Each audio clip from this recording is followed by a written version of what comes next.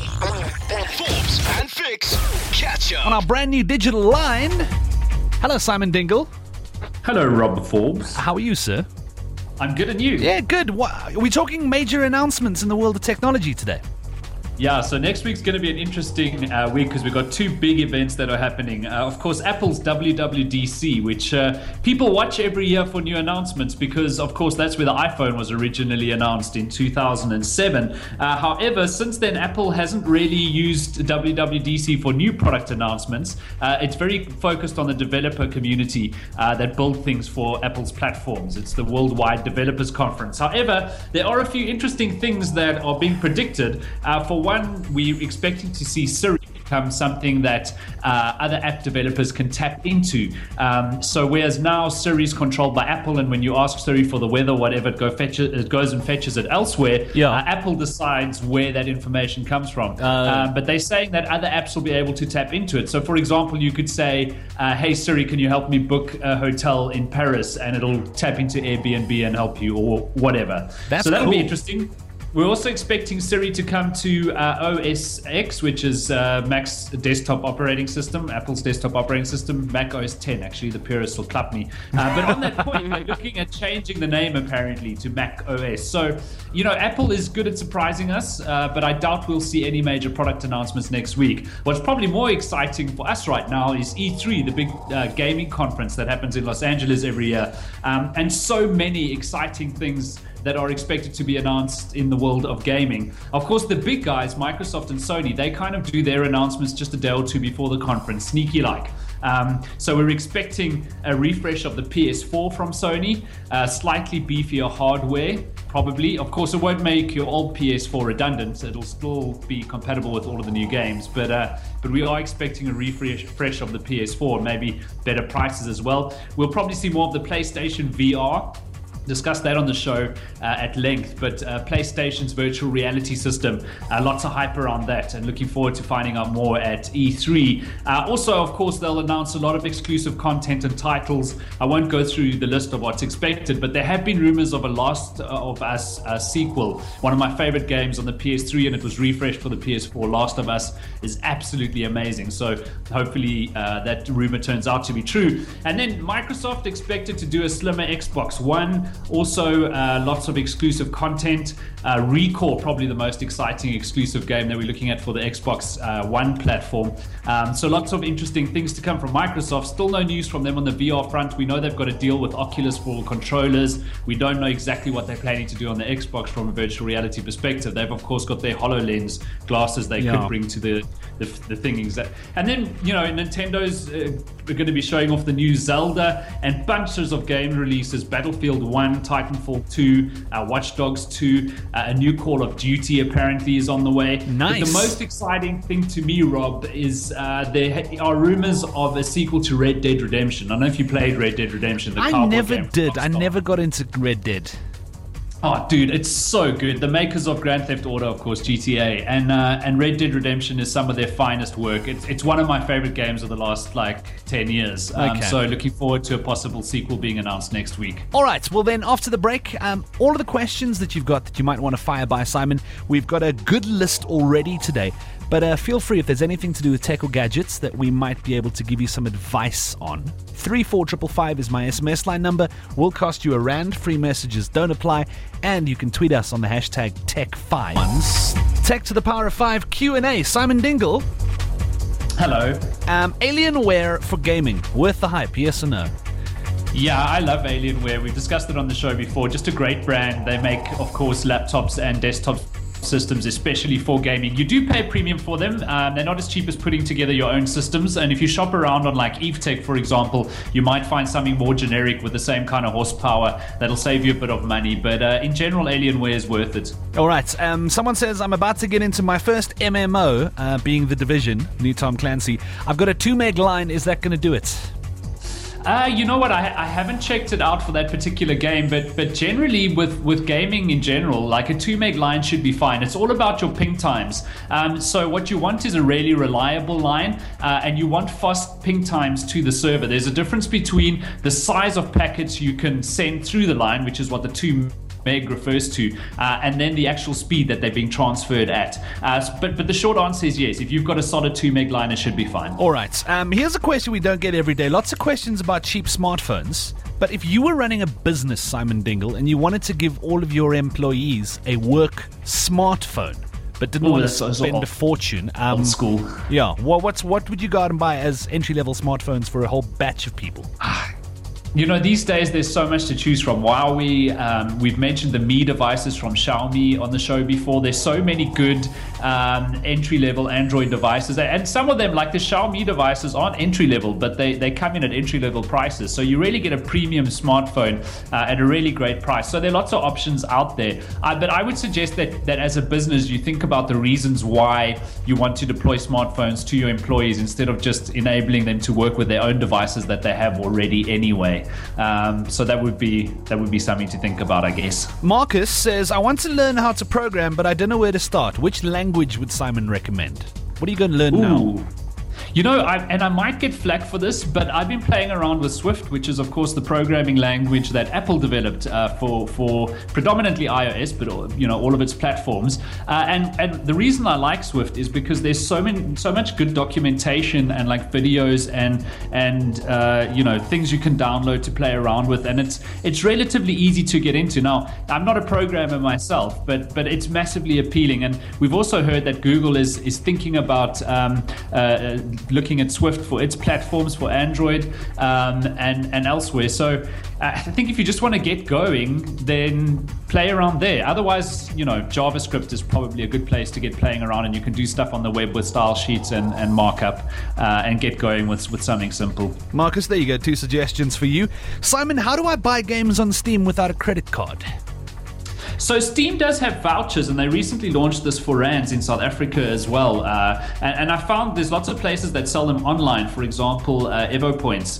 But of course, to buy on those sites, you need a credit card, so that kind of doesn't help, right? So I don't know who sells them offline. Maybe somebody knows, they can tweet at us or something. But the prepaid vouchers you get for iTunes and Google Play, you get them for Steam as well. I'm just not sure who sells them in physical retail in South Africa. Okay, 2 more questions. One, US content on Netflix now. How?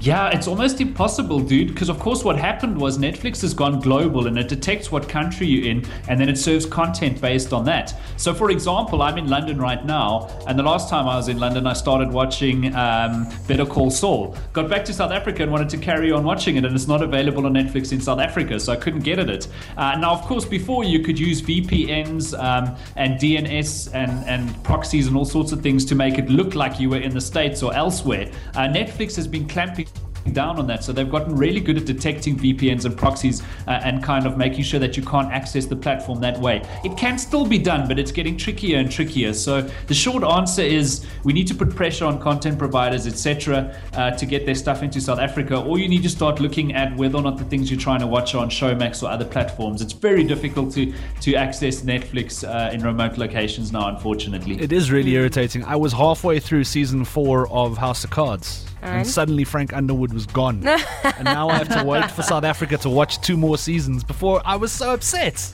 I was just getting into the juicy bits. Yeah. Last questions. Does Simon have a favorite Bluetooth speaker?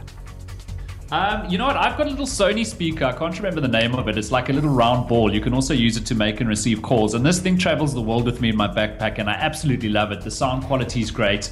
But there's so many Bluetooth speakers available. Lots of brands to check out. And you can play around with them a lot. If you go into stores that stock them, you can kind of get a feel for them. They're also available in a range of sizes, so it depends if you want something small that can fit in your backpack or something that'll cover your entire lounge. But there's lots to choose from, and I'm a big fan of what Sony does in that department. Yeah, another one that I've got at home that I've been using and that I enjoy is the UE ones. They're very, very nice as well. Yeah, all right, very cool. JR, I hope that helps you. We'll leave it there. We'll go and upload this whole thing as a podcast. If you missed a couple of the chats or you want to go and check out some details again, we'll be on 5fm.co.za. Simon, enjoy London, Brew. We'll catch up with you next week.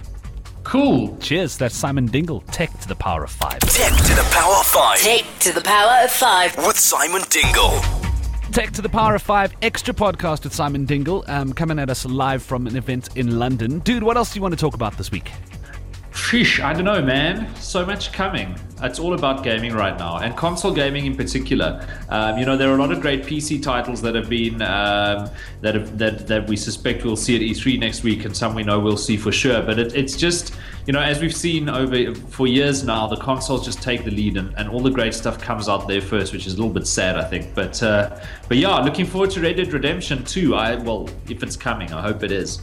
It is, and it's going to be a flippin' awesome game. But talking about games and so much coming out at the moment, I was looking at the Sunday Times Generation Next conference, which is on the go at the moment in Joburg, and they broke down South African youth spend and said the youth buying power in the country is worth about 135 billion rand a year, and something like 8% of that is being spent on games. So South African young people under the age of 25 are spending almost 11 billion rand a year gaming. And I wonder what the split would be between games on mobile and then your bigger premium titles on console and PC. But I wonder how much of that is 99-cent games on the Apple App Store and on Google Play, etc. Yeah, I imagine those would probably make up the vast majority of it, but I mean, it's still an inordinate amount of money. And the fact that it's South Africans spending that much means our local game industry has probably got a bit of space to grow so that we can also be making announcements at these kind of events every year. Absolutely, dude. And I think if you're thinking about getting into games now as a South African, it's really a good time to be learning how to code and starting to make simple games for mobile, etc. And there's clearly a market out there. Well, we had this question on the show today about someone asking you for language recommendations to learn to code. It's almost becoming one of those fundamental things that if you leave school, you should have some sort of knowledge thereof. And if you don't have it, go and learn it online because you can. Absolutely. Something we didn't mention on the show is Code Academy, which is a great place to start as well. If you go to codeacademy.com for free, you can start simple classes. They've got one on Java, for example, that's very good. Some very simple ones that teach you how to make your own website with some intelligence on it. It's really easy to get going with coding now. And they're great tools. So we mentioned the Swift programming language from Apple in the show. Swift has a playground mode now where you can kind of in real time see what your code is doing without necessarily having to compile it. There are lots of great tools and it's lots of fun, and I don't think there's ever been an easier time to get going than now. Is it also perhaps a case of, if you know nothing about this and you might want to get into the space, learn to code but so many games that people might have already come with construction kits and mod builders and so on and so forth, and it's worth really digging into those. I mean, if you can create an entire functional adventure with new areas and something like Skyrim, I mean, you're on the right track for developing and working out how the things interact with one another and storylines and all that kind of stuff. It'll give you a heads up. I think Minecraft's another great example. The kind of community around building mods for Minecraft is massive, and there's a lot of stuff online that you can go and reference and learn from and copy. And Minecraft is just such a fun space to start experimenting with game code and how one writes it, taking sort of the mod model for Minecraft and playing around with that. Yeah, and I mean, coming back to all the announcements and stuff being made at the moment, when are we going to start seeing, or do you think we are even going to start seeing exclusive titles sort of falling by the wayside and people wanting to bring things out on both platforms? Because I mean, I understand the appeal of you have an Xbox One, so you get the following, and I have a PS4 and I get the following games and they're exclusive, but surely the manufacturers want to cross over and sell more copies of these things. It comes down to business. Obviously, having exclusive titles like give me one. I can't think today. Last of Us for PlayStation, for example, right? So having those exclusive titles mean that people who are a fan of that kind of game or want that will flock towards your console. We also saw interesting things with things like Destiny, for example, which is available on PS4 and Xbox One. But if you were on the PS4, there was exclusive downloadable content and extra levels and things that you could only get if you played Destiny on the PS4. So those exclusive content deals make a lot of sense. Unfortunately, PC gaming is considered niche now. It's like a smaller group of people. It's perceived as not being as accessible. And so PC gamers kind of get left behind with a lot of these things. Thank God for Steam and the Steam community and the good work that Valve does in encouraging indie production for the PC, etc. So, I'm not saying PC gaming isn't alive and well. I'm a big fan myself. I think it's kind of sad that console gaming gets so much love and attention. But if you're Microsoft and Sony, the games are everything. That's what your business model. You don't make money from selling consoles. You make money from deals on games. So it's going to get, the fight for exclusivity is just going to carry on. Trying to attract indie developers to your platform, that's going to become something that's more and more important to these manufacturers. But I think that there's also good stuff happening in that, the PS4 and the Xbox One now use a common architecture. So before, if you were a game developer, making something for one or the other platform was a pretty big decision, because it meant if you ever wanted to take your game across to the competitor, then it was a pretty mammoth task. Whereas now with a common architecture, getting your game across to the other platform isn't that as difficult as it used to be. Well, fair enough. Talk to me about the most exciting titles that you think have been announced recently. Like, give me Simon's top 2. Sheesh, dude. Overwatch is doing so well. The new Blizzard FPS, really lots of fun. It brings back the kind of gaming that we saw with Team Fortress and Team Fortress 2. Unfortunately, not available for Mac. Blizzard has decided that you can't do a shooter on the Mac. It just won't run well enough. So if you're on a Mac, you kind of get left behind on Overwatch. But it's available on PS4. It's available on PC. It's a magnificent game. And that's one of the big titles that's just been released. Of course, Doom is another one. Haven't actually played it myself yet, the new Doom. I'm ashamed to say, because I was looking really forward to it. But these premium titles at $900 a pop, like if you're going to play them all, it's gonna start getting a bit ridiculous. Yeah. But Doom's out now. On console, and it's looking absolutely fantastic. So looking forward to giving that one a go. Of course, if you're a PC gamer, that's one of the most exciting titles out at the moment, I guess. And then we're waiting for E3. Suspecting a new Call of Duty, for example, and lots of great titles that are going to be announced there. So I think those are the most exciting games out at the moment. And then final thing I want to talk about today, because I've been seeing lots of buzz on social media at the moment, even from people I didn't associate with games and so on at all. Lots of people excited about the Warcraft movie. Yeah, interesting. An interesting director there. I can't remember his name now. The guy who directed Moon. So they've got a very interesting director. It makes you think like this could really go either way. I think it's Duncan Jones. Yes, it is Duncan Jones. So it's going to be interesting seeing the Warcraft movie. I mean, IMDb ratings are already pretty high. And it's really the history of games going into movies, Doom being another example, has just been horrendous. So it's not often that a video game makes its way into the movie world with any success. But I'm looking forward to seeing Warcraft and seeing what they've come up with. No, we'll see when it drops. All right, dude, thank you very much. Enjoy London, and we'll chat to you next week. Thanks, dude. Cheers. Cheers. Catch up on some of the best moments from the Forbes and Fix Show by going to 5FM's catch-up page at 5fm.co.za.